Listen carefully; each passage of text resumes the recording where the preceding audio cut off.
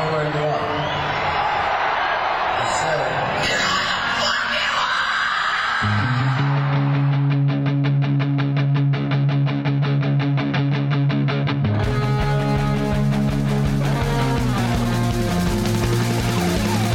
This is Appetite for Distortion.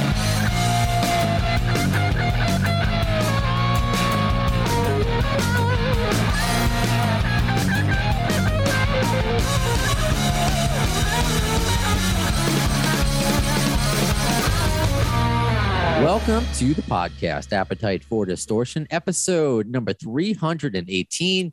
My name is Brando. Hello, Mr. Bello. A lot of O's there. Hello, Brando. Brando is what I call my son. His name Brandon. That's my nickname for my son, Brandon. Brando. That's what I say. You know, Brando, what are you doing? Let's get going. You know, I just was talking to him about the ladder that I just fell off of. I didn't fall off of this ladder. Just so you guys know out there, I'm sorry for taking over your show for a second, Brandon, but just this is what just happened. It's Christmas time. Yeah, I'm a little late putting up the decorations. My wife asked me to take this enormous ladder out. So, okay, I take out the ladder.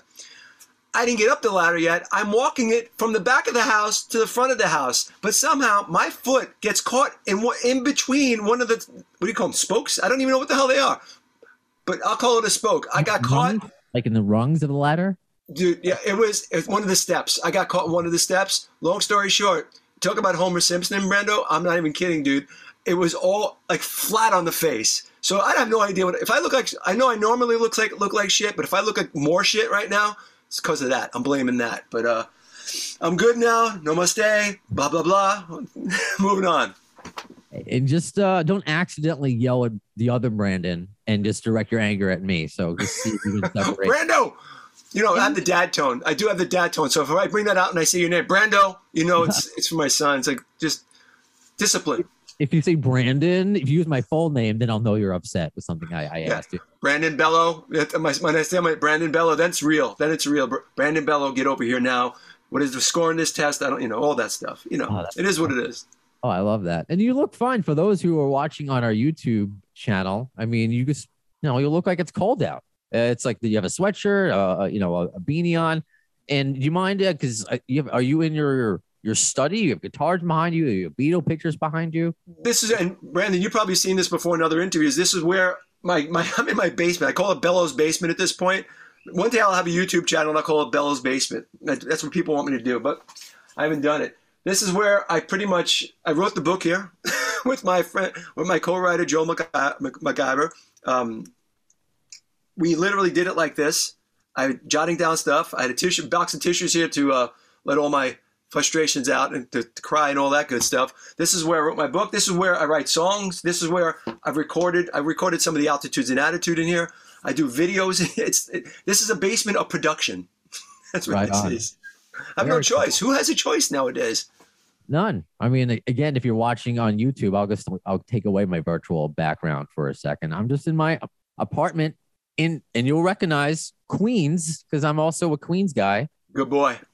Yeah. So but since the pandemic, and I know you started the book to get right into it, kind of when the pandemic started. But I'm curious, did you always know you were going to write a book, or did you see Scott Ian's book years ago and you're like, I got to do that?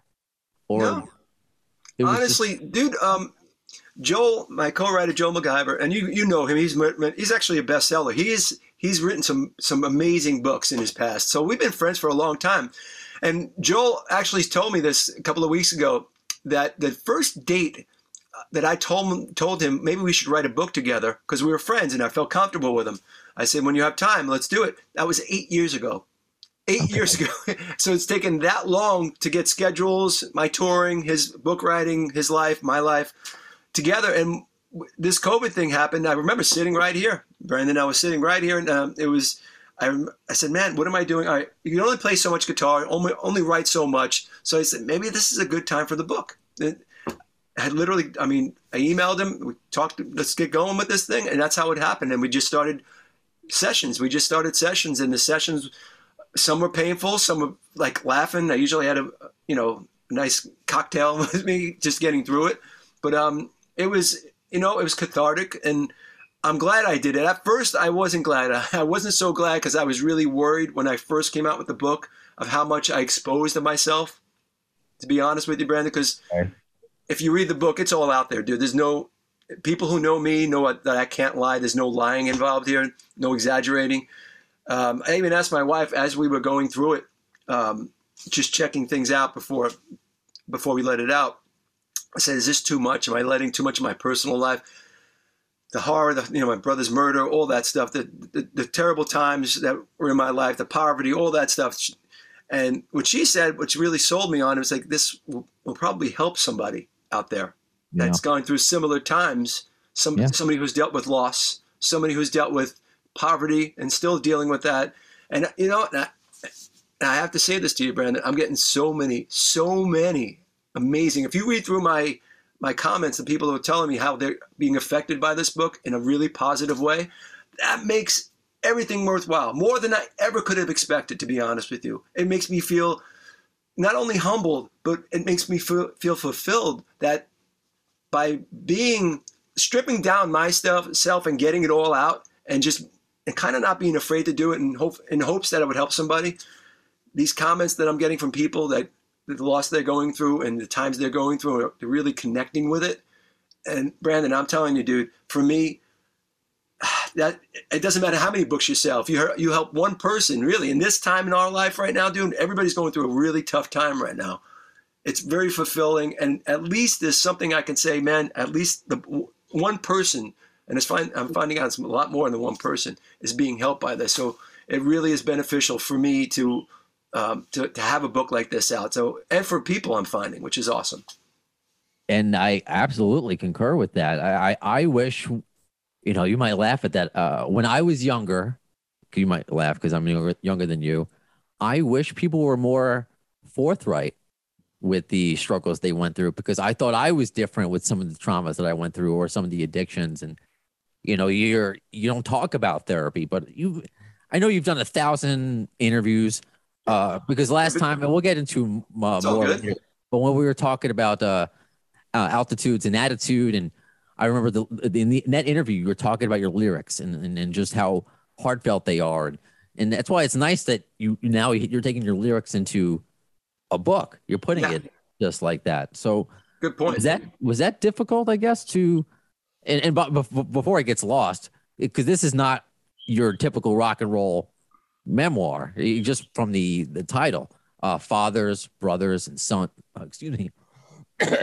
I'm getting verklempt already. I need tissues already.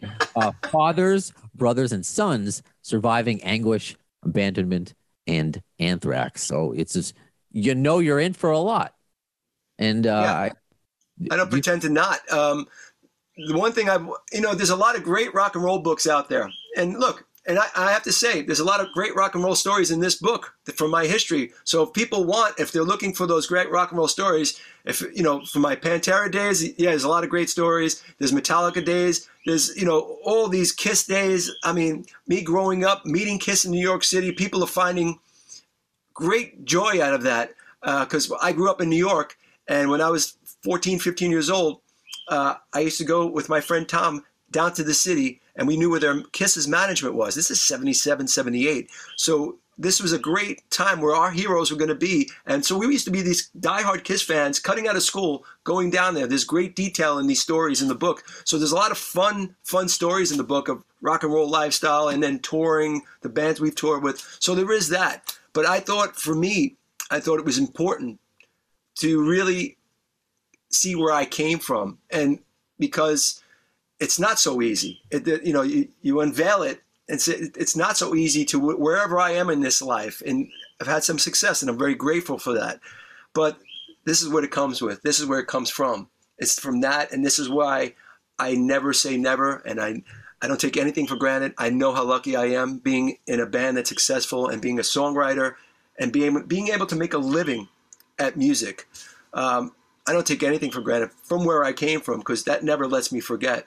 And I think that's an important lesson. This kind of book it's like a lesson for my son also. It's like, here, Brandon, this is how your father did it. Never say you should have. Always go for it. It's really important. And when you get knocked down, brush yourself off and move on, dude. And there's a big full circle, because you mentioned how you're a big Kiss fan and growing up a Kiss fan in New York, and you got Gene Simmons to do the forward. What made him the right guy? Because obviously you work with so many different people, and is it just kind of fulfilling that childhood fantasy? Why Gene? Great question. And I'll tell you right off the bat, people who know Anthrax, people who know me, they know how diehard of Kiss fans we really are. I mean, we grew up with them. That when I saw Kiss on stage, I said, yes, that is my goal. That's what I want to do. I want to be on a stage doing that or something like that. So that was my drive right there, because growing up, again, the story is from the book, my dad took off when I was 10. So we were abandoned, 5 kids. I needed heroes, looking for heroes. I took these on. My heroes were musicians in these bands, Kiss specifically, because that made me feel good. That kind of took away the pain.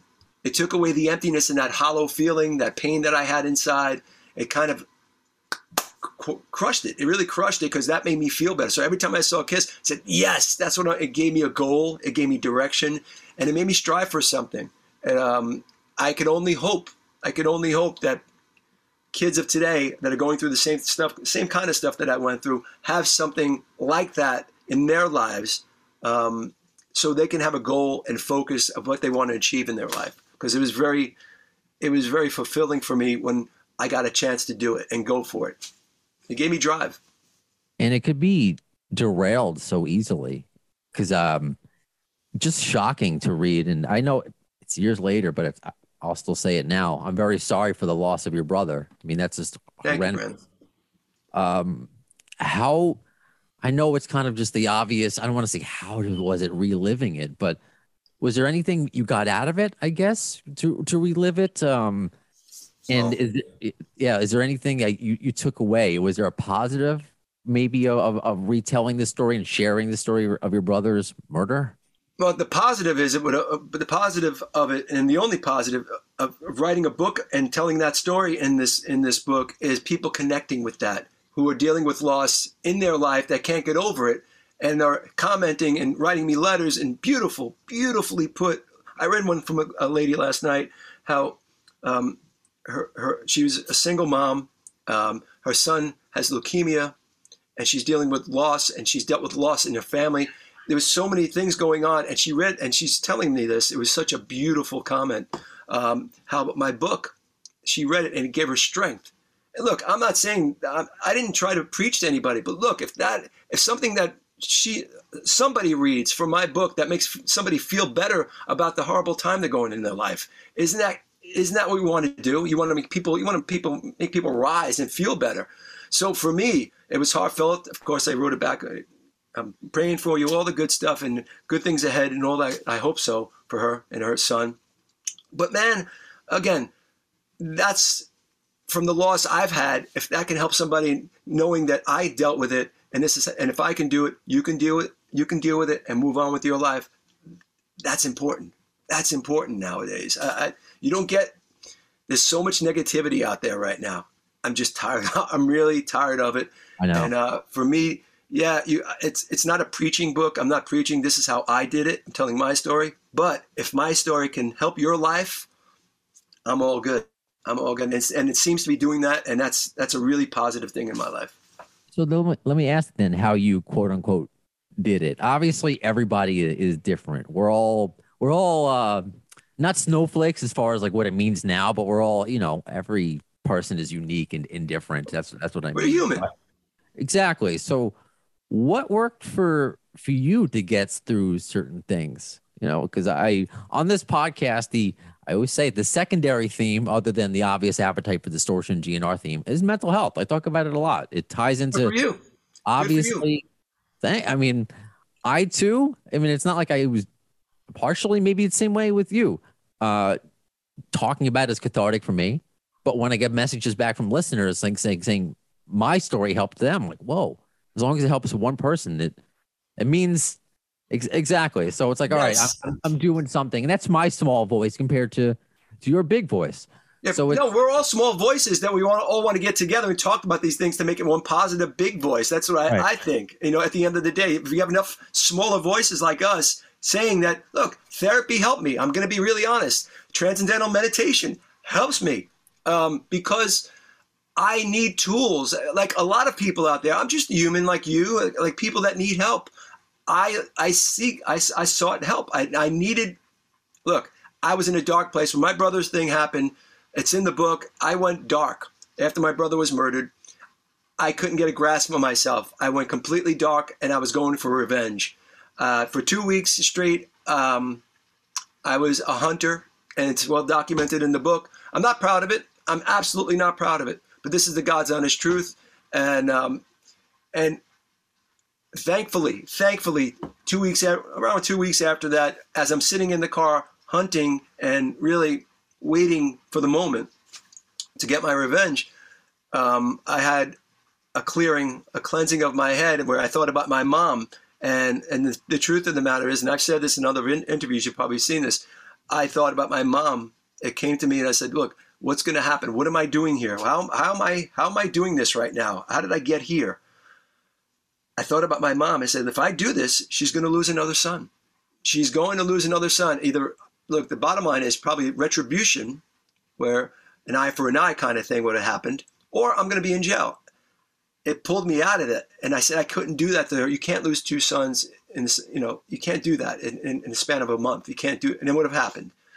Then I thought about my brother who passed, about just saying, are you out of your mind? Get back home. It really took me, it was like a vacuum taking me out of it. It really was. It's like a movie taking me out. It was like, I got to go home. I got to go home. I got to get rid of this and I got to go home. And that's kind of what I did. And after that, right into therapy, because I knew I needed it because I was afraid. I was afraid there was no control. And that's as honest as I can be with you. There was no control because when I saw Tunnel Vision, the band, I was in this band Anthrax. I had my family here. Nothing mattered, dude. All I saw was this, and there was one goal. So I don't want anybody to be in that place, number one. So if somebody can learn something from the book and see that there is a better day ahead, I'm living proof, because I went to therapy after that and started thinking, why? Why did I think that way? And there's a whole deep thing going from my past that had happened like that. It's about guilt and a lot of crazy stuff. But therapy helped me, so I'm a proponent of therapy. Good. I talk about therapy all the time. My therapist listens to my podcast sometimes, or she'll listen to me on the radio. It's weird to get texted by your therapist, like, talk about, Led Zeppelin more, while I'm like on the air. It's funny. And I have to say, transcendental meditation. And I was never a meditation guy. I'm a yoga guy now because my physicality demands that, because I'm in my 50s being on stage and I have to do that. But I learned this transcendental meditation and I practice it, probably not as much as I should, but I do it more often than I don't. But it does help. It does help. I'm going to go deeper into it. I promise myself that's one of the things, because it helps me. It actually gets my head level. There's different ways for people to move on and just deal with day-to-day life, especially in these times. So, I'm just trying to find ways, to get to tomorrow, really. And it's in such a crazy way. And this is me being as honest as you. When I reading up on your story and reading about your brother, and I'm the oldest of four. I have three younger brothers, and I have anger issues. And I'm like, if I was Frank, and if that happened to me, I would kill it. I would kill. If anything happened to my brothers, I feel that. Like and I'm not even just saying that. I'm like, I can visualize it, kind of thing. So I identify with that kind of anger. And it's good that you work through it, because there are people that don't. My cat just pressed on mute for a second. Get out of here. I don't know if I was talking, it happens all the time. See, at least now I'm in my apartment in Queens. Jeez, I'll feed you in like 20 minutes. Get out of here. But it's just the awareness, I think, is really important, because there are sad stories that they have your kind of a similar story to yours, and they turned out really bad. They turned out really sad. And like, you're right, your mom would have lost another brother, and they wouldn't have brought your brother back. I mean, what really would have been absolutely done? Nothing good could have came of it, except that moment in time for the revenge thing. And because you act on impulse. It was completely impulsive, and you can't act on what I've learned. You can't act on impulse. Because it gets you nowhere. It really is. It's not. it's not going to get you to where you want to go. It's at the end of the day, after lots of thousands of dollars of therapy and all that stuff, you learn this. But again, I'll go into therapy again. You know, I'm by no means, obviously, I'm not healed. I'm just, you take breaks is what you do. And you dig back in to your head and say, why am I thinking this way? Or why am I thinking that way? And for me, it just gives me a tool. It gives me a tool to be a better parent. I have a 15-year-old son, as you know. So I very much don't want to bring my luggage from my life onto my son. I want him to have a happy, healthy life. And it's really important to me to keep my head in check. So if I feel like, and look, believe me, I still have anger issues that I deal with, as you do, every day. And but I do know some tools now. I do have some tools that I can go to. Sometimes they work, sometimes they don't. I try to make it more working than not. But, you know, I'm human. It's so fascinating, the parallels right now. Obviously, the name Brandon is two, you know, your son and me. Queens, New York, same. And I'm also, maybe you can give me some advice. And in addition to, because it's a question I got submitted from somebody you used to know. I'm sounding like Gautier. So I'm currently working on the autobiography of Doug Goldstein. Oh, sure. How's Doug doing? He's doing well. Please say hello for me. I'm like, I haven't seen him in years. Wow, dude. I will say hello. So I guess during the pandemic, just like you, I've been helping him with his autobiography. Awesome. And obviously a lot of Guns N' Roses stuff, of course, but just like you, there's bad stuff. There's a lot of mental health and talking about perseverance. And he also does apologies in the book.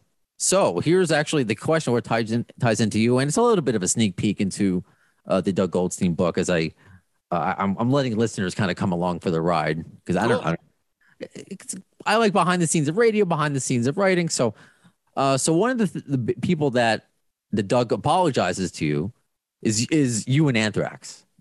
Really? I want to make sure I get his verbiage right. He says, apologize that it wasn't on my game. My divorce was imminent. I loved those guys. So as like someone who's kind of, I wrote the elaboration of that.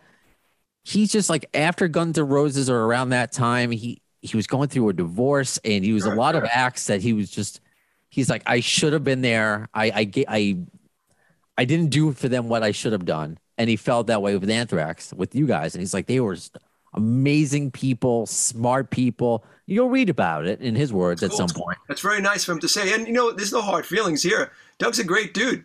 Look, you live your life, right? And you have days. You have times, these little portions of your life. Divorce is a tough thing, man, obviously.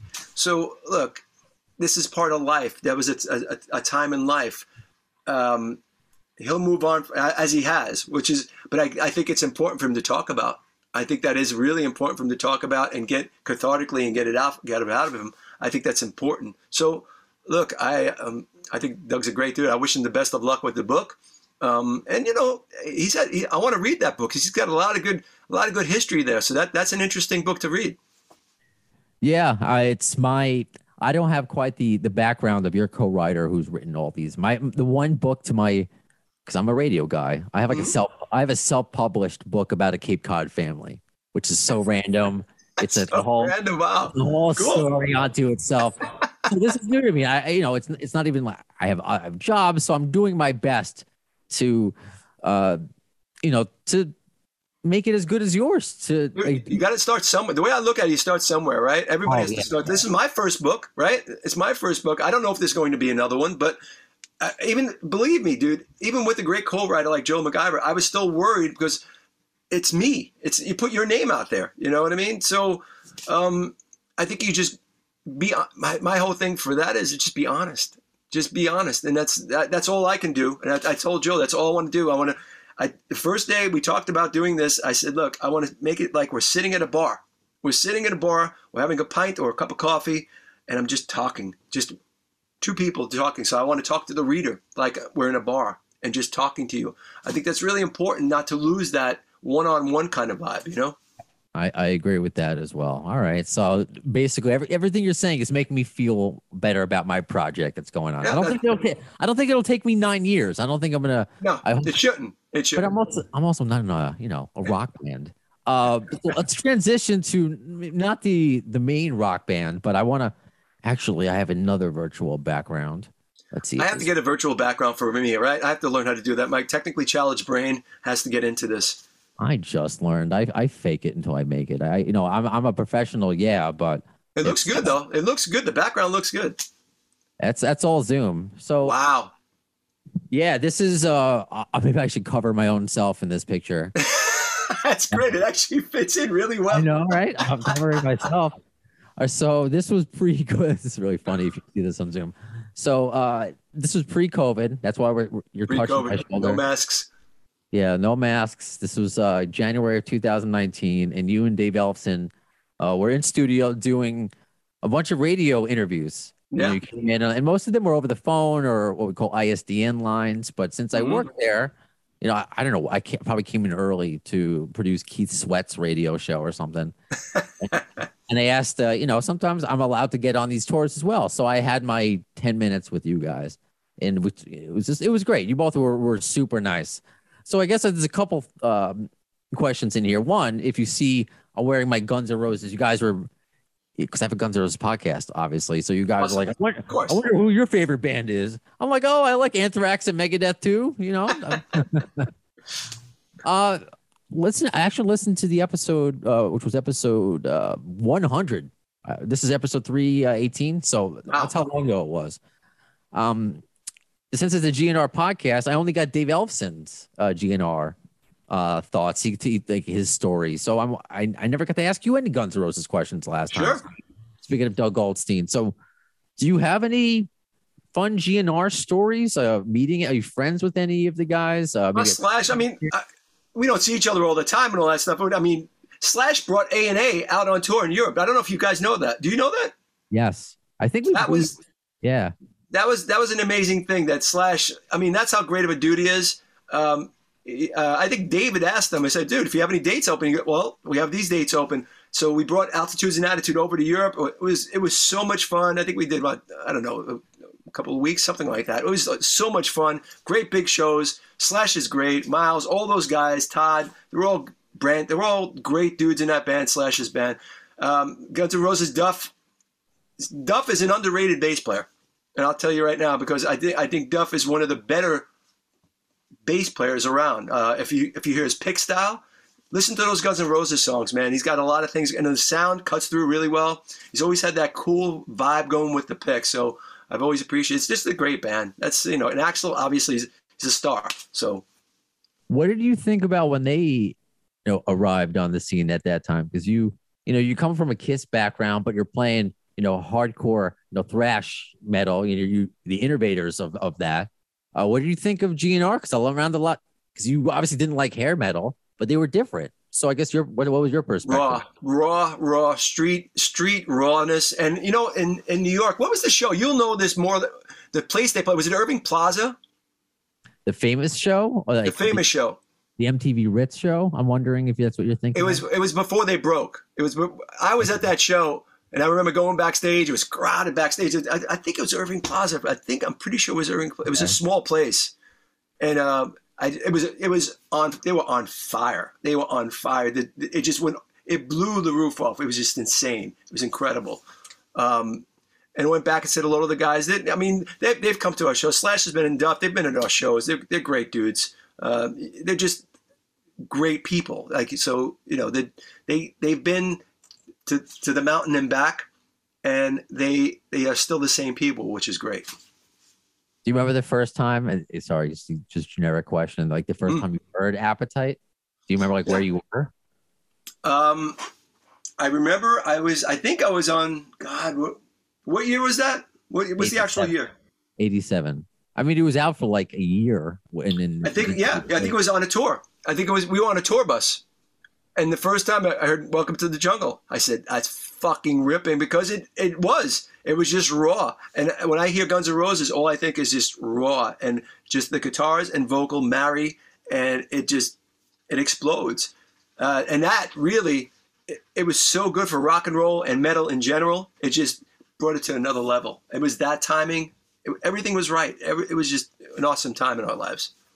And now, because I have like Guns N' Roses Tourette's or ADD, because when I hear Welcome to the Jungle, I get excited, but it's usually a Nissan commercial now. I don't know if you've seen, I think it was Nissan, one of those cars, Nissan or Mitsubishi or whatever. It is. I just saw that. They keep it lower. Did you notice that? They keep the song almost, they should push the song up. People identify with the song more than about the car. Let's face it, dude.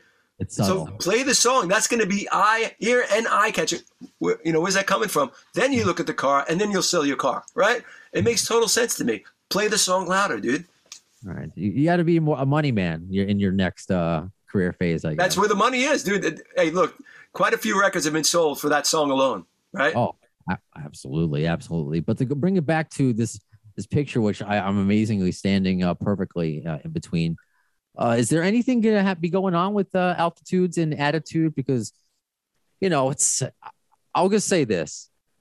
It's none of my business what happened with Dave Ellefson. That's how I feel. And it's like a lot of like the clickbait stuff that goes on. I just I don't need to know this. I just want to know about the music. It's not like he killed somebody. It's not. So I don't know if he's not with Megadeth anymore. I guess I want to know the situation, because you guys were great together. Well, Dave's my friend. I've always said that Dave's my friend. Everybody makes mistakes in this life. Everybody's human. Look, I never say never to anything about a future project with Altitudes and Attitude. Or right now I'm writing solo stuff for myself that is kind of like the continuation of Altitudes and Attitude, but it'll just be kind of like my thing. But my door is always open to an Altitudes and Attitude thing. Yeah, absolutely. And I don't think, for me, Dave is my friend. And he'll always be my friend. But again, everybody's human, and people make mistakes. That's life now. Life is. I can't cancel somebody out. People make mistakes. Look, and that's the way it is. And then you move on from that mistake, right? And life carries on after that. Yes, it does. Yes, it does. I wouldn't lose a friend over that.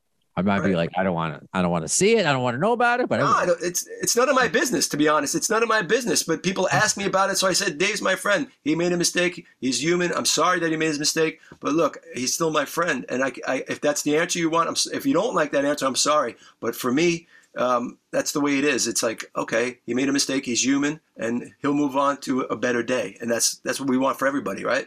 Sure. Who wouldn't like that answer? I mean, that's the right answer, I think. I mean, your book is. You talk about, again, the good, the bad, the facts of life. Sorry, I'm going off on a. I'm losing it. I've been awake since 3 this morning because I did the morning show, so I'm hitting like the wall. But I got excited again to talk to you. You're helping me. Oh, no worries, bro.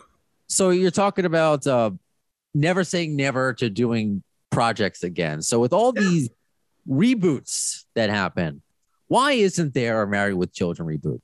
And if there was, would Anthrax take part in it? In a second, because obviously that is still one of the most successful. I don't know why, but that they chose that show that we did, My Dinner with Anthrax, is one of them. I still get a $1.37 check every now and then, from that show. But yeah, dude, that was one of the highlights of the Anthrax career. If you look back, very special time, just of them actually writing a script for us, flying us out to LA, doing the show, being the best people that you could possibly work with, to bring this rock band into let's face it, into their set, into their lives, their work set, and really ease us into it. They were very kind to us, helping us. No, hey, with the blocking, all the lines and stuff, like the writers were great, man. The writers kept coming up with better lines, even between the shows.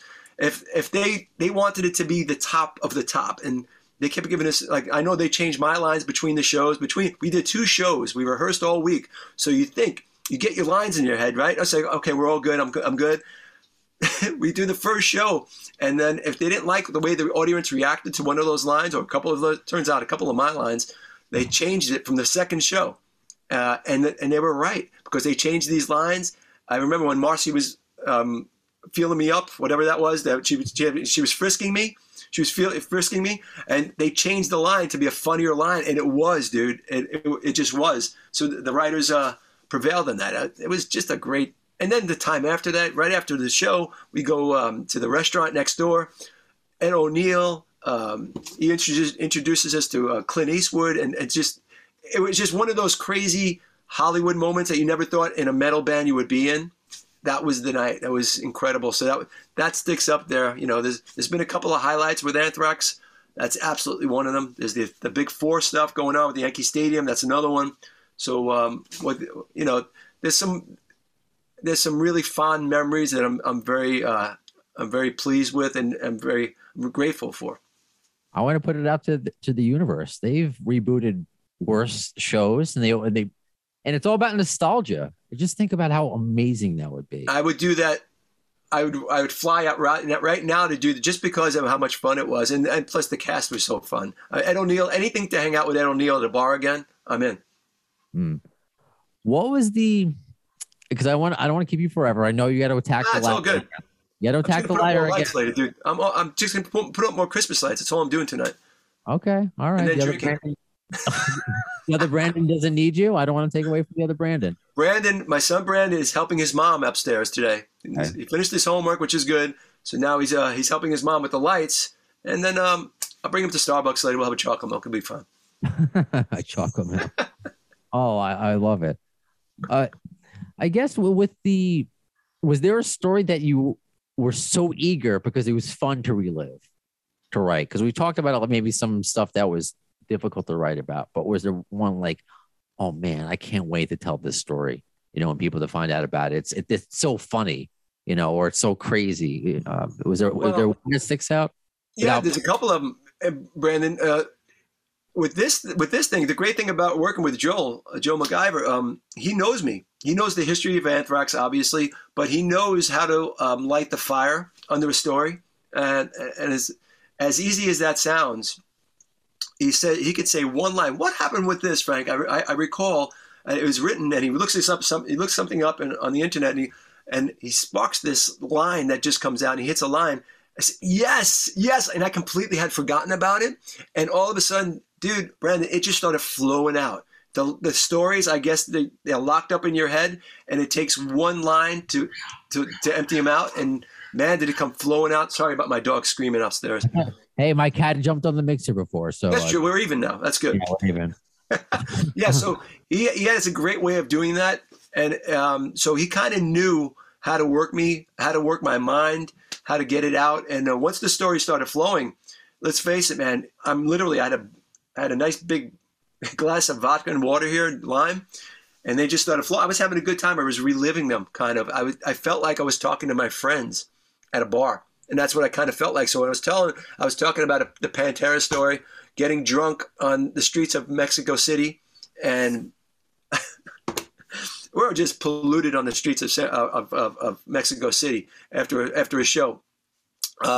Just really horribly drunk, but fun, laughing our asses off. Just imagine us, Anthrax, Pantera, a bunch of us, some of our crew, just walking around the streets of Mexico City. And you know those stands that have the sausages on it that you're not supposed to eat? Okay. You don't eat them. You're not supposed to eat them. But you know what happens when you drink? You eat them. You don't think that way. You don't think straight. All you want to do when you drink on the streets of Mexico City is you want to fill the booze, and you want to sponge up that booze that you've been drinking all day.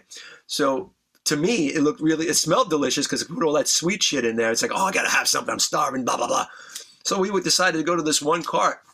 But Lucky Frank was the one who ate a couple of those sausages and brought home two parasites under my liver. And I only knew that after a year of losing weight and not being able to hold anything. I won't go deeper than that. No pun intended.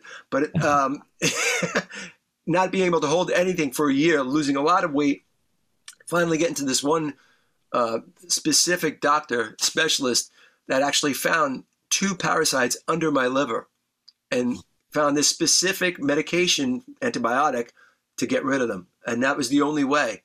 But since then, it's been a fun time dealing with my stomach. Oh man, yeah. Good times. I felt like I had I thought I had COVID like for the second time. I think it was last summer. My stomach was killing me. I couldn't eat anything but crackers. I'm like, am I dying?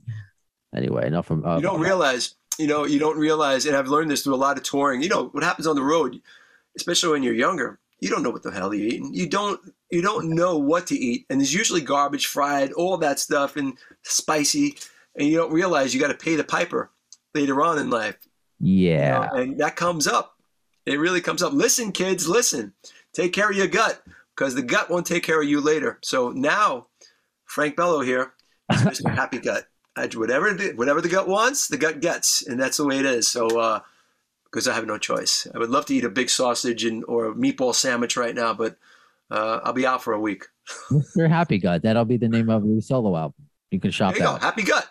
Everything's good. Once your gut is good, I should do a commercial for that.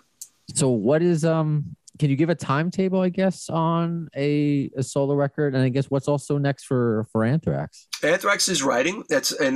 As Heidi, our publicist, I promised her, because she's going to kill me if I talk about it. She goes, "Don't talk about Anthrax writing." I said, "Look, I'll say to people, because she wants to she wants to get it ready and prepare it and all that stuff. I get it. So we are writing. I could tell you that. Very psyched. There will be a record, hopefully, with this world we live in, Brandon. Right now, we don't know about next year, right? We want a record out next year. We plan to have a record out next year. We plan to tour. We actually have a tour on the books right now for Europe next year, the fall of next year, we hope. And we like to do some more touring before that. But, it's up to where we're at with this COVID thing. And hopefully the promoters will make things happen and be confident that things can continue on and life can get back to normal, somewhat normal. That's what's going on right now with that. Okay. As far as solo stuff, I would like to put out some, I think I have 3 or 4 songs recorded. Maybe an EP, something like that.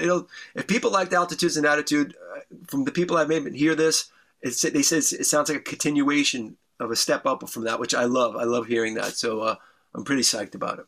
Awesome. I'm psyched about it because it was good. It's because it was a departure. Sometimes people in a band, they'll do a solo thing and it kind of sounds like the band that they were in.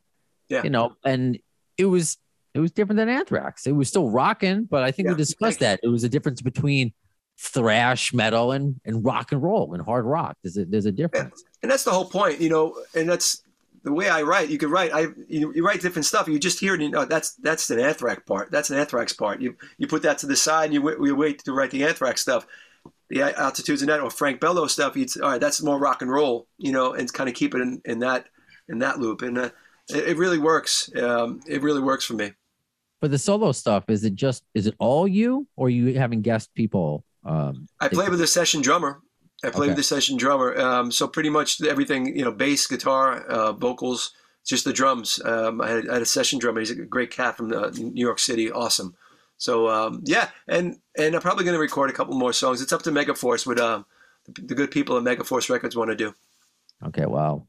You're super busy. I mean, whether it's stuff about Anthrax we can't talk about, your solo stuff, your book. I mean, helping out with young Brandon and the Ladder. I mean, you're Endless Lights. How do you do it? How do you do it, Frank Bello? And just I'm just a guy. Look. All I know is I have a lot of energy. Thank God I have a lot of energy, but you can't stay still, man, because this COVID thing, nobody's ever seen this before. When this first came out, man, I was really bummed. I was going to, like a lot of people, going into depression. I just think people should try to stay creative. Everybody out there, even if you don't play an instrument, listen to music, write some stories for yourself, whatever. You read a book, get some ideas, draw. Like my wife, she's an artist and she draws a lot just to get the whole hums out. You know what I mean? When you're feeling depressed and stuff. My brother does that. I think art is a great way to battle depression and just feeling low. And that really helped me. The book, writing songs, it's important to keep moving forward, I do. I've said it before, while I have my regular radio job, this podcast, this little Appetite for Distortion podcast, helped me through the pandemic, having a little radio station now in my apartment with cats that jump on stuff. So it's awesome. Whatever works for you. And dude, exactly. And think about this, Brandon. And thankfully, look, I'm not the biggest tech guy in the world. There's a lot that I don't like about tech. But there's a lot of stuff that's great, like this right here. You and I are talking. I was able to write a book via internet. That's pretty cool. Via talking to somebody on FaceTime. That's pretty freaking cool. doing interviews. I don't have to go see Brandon. I don't have to drive to Queens and see Brandon, or we don't have to meet in the city, all that stuff. So that is a great part about what we're doing here, the Zoom things. And so, again, I'm able to create here. You're able to create there. I think it's important to everybody to have their space, too. And that's what we've learned, So that, I mean, there's a lot of negativity about COVID, but the one positive is that we got to know our own space. I think that's important, too. And I'm glad that the silver lining is that come out of something horrible like this is that you get to put your book out and tell your story and share your brother's story. So he is not, I know you're never going to forget him, but I think it's important to fans and the legacy stays alive, of your family. And I like that you said, because sometimes you think about an autobiography and like, is that Rockstar really going to let his or her kids read that book? But no, I think it's important. So it's it's a great question there, Brandon, also because my son is 15. He knows I have the book and he's very proud of it. I told him a lot of the stories. He knows about his Uncle Anthony, but I will let him, if he really wants to read it, I'll probably just try to buffer some stuff from him. But I like him to read it probably next year or the year after right now, because I think there's a lot of deep stuff in there about it. My brother, to tell you the truth, that I didn't want him to know that side and, the revenge thing and all that. And although I've talked to him about it, how bad it was and how I saw clearly after that. But I think maybe next year, give it a read now. It's time. But he has so much homework now, dude. He has so much homework. The last thing he wants to do is read yet another book. I think he's reading 2 books at the same time in school. So, it takes away from game time. It's all video games now, dude. Yeah, he's like, tell me when the movie comes out, Dad. Yeah, exactly. It's like that. It's like, when is the video coming out? Then I'll be good. But that's life. That is. Frank, this was great. I really appreciate your same here, Brandon. Thank you. And I hope to talk to, dude.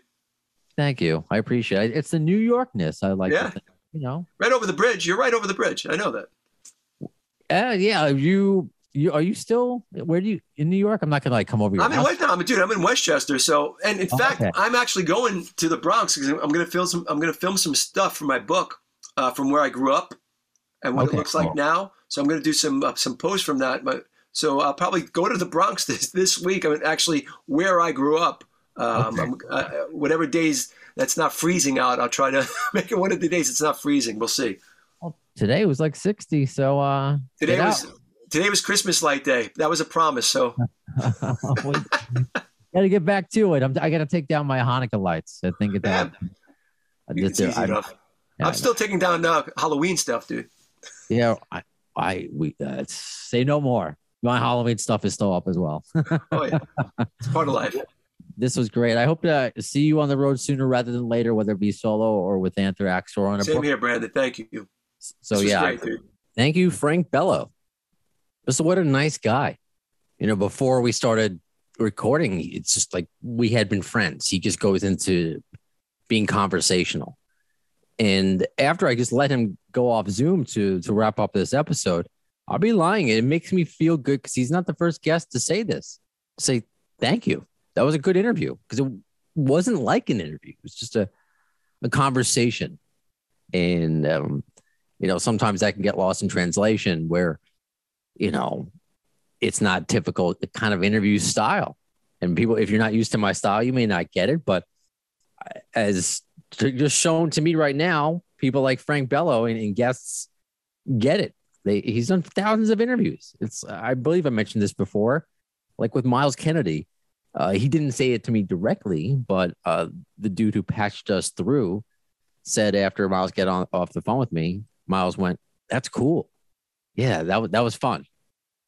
Because these guys get asked the same questions all the time, and sometimes there are people after salacious, quotes. And honestly, and I'll tell you this, I don't need to. I asked before the interview if Frank was okay with me asking about Dave Elfson. With his his TMZ kind of scandal kind of situation. And, it's not a big deal, but if Frank didn't want to talk about it, I'm like, all right, plenty of other stuff to talk about, but he didn't care. Absolutely. He didn't care. So that's what makes it great. And I think that's what's going to make the book about with Doug Goldstein great. I wish, Frank, as he mentioned, he worked with a professional author. And Doug, I may have mentioned this, forgive me if I have, but he had, I won't mention any names, but an offer from an author to work on his book. And with that, I mean, you have a proven entity. You can get the book done a lot sooner because that's their primary job. Writing this book with Doug Goldstein, while it's a priority, it doesn't pay the bills for me right now. It's just, that's not my main job. So I got to fit it around other stuff. But Doug wants to work with me. And I think because he knows, just like with the interview with Frank, there's a certain conversational style that I feel that I'm good at, and what makes Doug comfortable. So I'm excited. Not too much else. I think, I'm in the 100 and almost close to 150 pages with it, just to keep you updated. I believe Doug just told me he wrote his the acknowledgments. So we're slowly but surely it's coming into form. It's just going to take again, I don't think it's going to take years, but we're working on it. Absolutely working on it. And a couple other things that we are working on, or I'm working on. Upcoming guests. We got the guys from Lit coming on the podcast. One, I kind of dropped a name, but I don't know if anybody picked up on it. It's going to be confirmed for sure next week, but I want to say it's confirmed now. I don't know. Because things happen, and I'm afraid to say it. So let's will it into an existence, because it seems like it's happening. Dave Navarro and Billy Morrison should be coming on together. They have an event going on talking about a lot of what I talk about here, other than Guns N' Roses, but mental health and struggling and surviving. So that should be happening. Isn't that amazing? Never thought I would get, Billy Morrison is great, but never thought I would get Dave Navarro. So as this podcast continues, as we continue just to break ground and find us awesome new guests, all I can do is just thank you, the AFD show listener, for your continued support. However you listen, iHeartRadio or Spreaker or SoundCloud, YouTube. If you go on the YouTube channel, I highly recommend that you do that. In addition to watching interviews like this episode with Frank Bello. Of course, you can just listen to the audio version, but if you want to see Frank and I, you can check that out on YouTube. But what I've been doing at least once a day, so it's updated daily, there's an AFD clips section, a playlist on the YouTube channel. And there's so many amazing highlights that I'm just going back, and it's like I'm reliving these interviews. We have over 300 episodes. Well over, every episode has how many highlights? So there's a lot to go through. So I just put up there an interview with Dr. Stephen Thaxton, the official chiropractor of Guns N' Roses during Use Your Illusion. And if you don't know that episode, why would you want to hear his story? Well, he tells a great story about Axl's sister, who was a nurse, trying to find cocaine for medical reasons because they didn't have any anesthetic when somebody was hurt, a security guard. It's a whole thing in Colombia. I'm telling you, it's a great story told by a chiropractor, a Guns N' Roses chiropractor. We got Rod Jackson up there, highlights. I miss him. I've tried reaching out to Rod in the past year. No, I haven't heard back. I mean, maybe he changed his number. I don't know. But it was an interview that happened in 2019, last time we spoke. And I put up a highlight of how Slash's Snake Pit changed his life. So that's up there if you want to relive some highlights of Rod Jackson. There's me interviewing John Densmore, talking about Slash. So there's a lot of awesome highlights to go up there, in addition to all the full episodes, obviously. And one other thing I will mention, because last episode I suggested that if you want to continue to support this podcast, in addition to listening, subscribing, telling a friend, you can go to redbubble.com and look for Appetite for Distortion. And we have t-shirts up there. The previously mentioned Doug Goldstein has an Appetite for Distortion t-shirt. You may have seen me post a picture of that. And so you can buy that. You can also put the logo on mugs, on stickers, on sweatshirts. And our friend who made the logo, who also did the Izzy Stradlin documentary, DIY documentary called Dust and Bones, G from Scotland. He's the one that made the AFD logo, and he's making some new T-shirt designs. A couple of them are up there on Redbubble, and there are some more on the way. He's just a great artist. But I will mention, because one of the cool designs was, because I got the idea from, I see them all over Etsy. And you've seen how many people wear like a shirt of somebody's mugshot? That's not a new concept. Nobody owns the mugshot. Is like public domain. But I guess, I don't know, someone in the GNR world didn't like me selling it, so decided to single it out and falsely take it down. But it's not a battle that's worth it. I mean, look at what we're doing here on the podcast. There's more important things to stress about, like Frank Bello and I just talked about. So what I might do, because that other people were looking forward to the mugshot T-shirt, I might make them on my own, make like a limited supply and mail them out, kind of cut out the middleman so nobody could, fuck with it.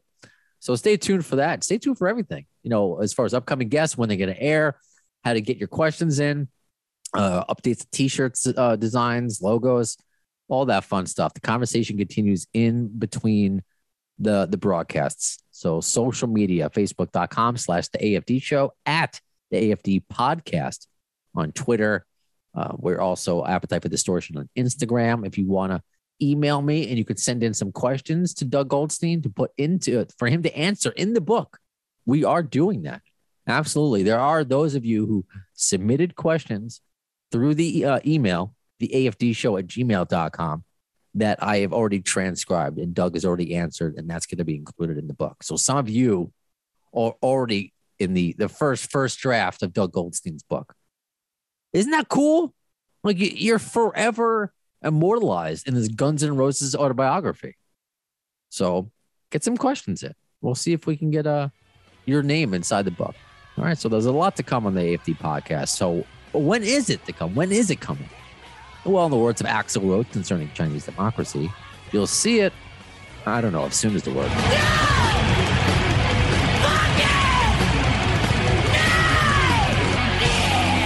Thanks to the lame ass security, I'm going home.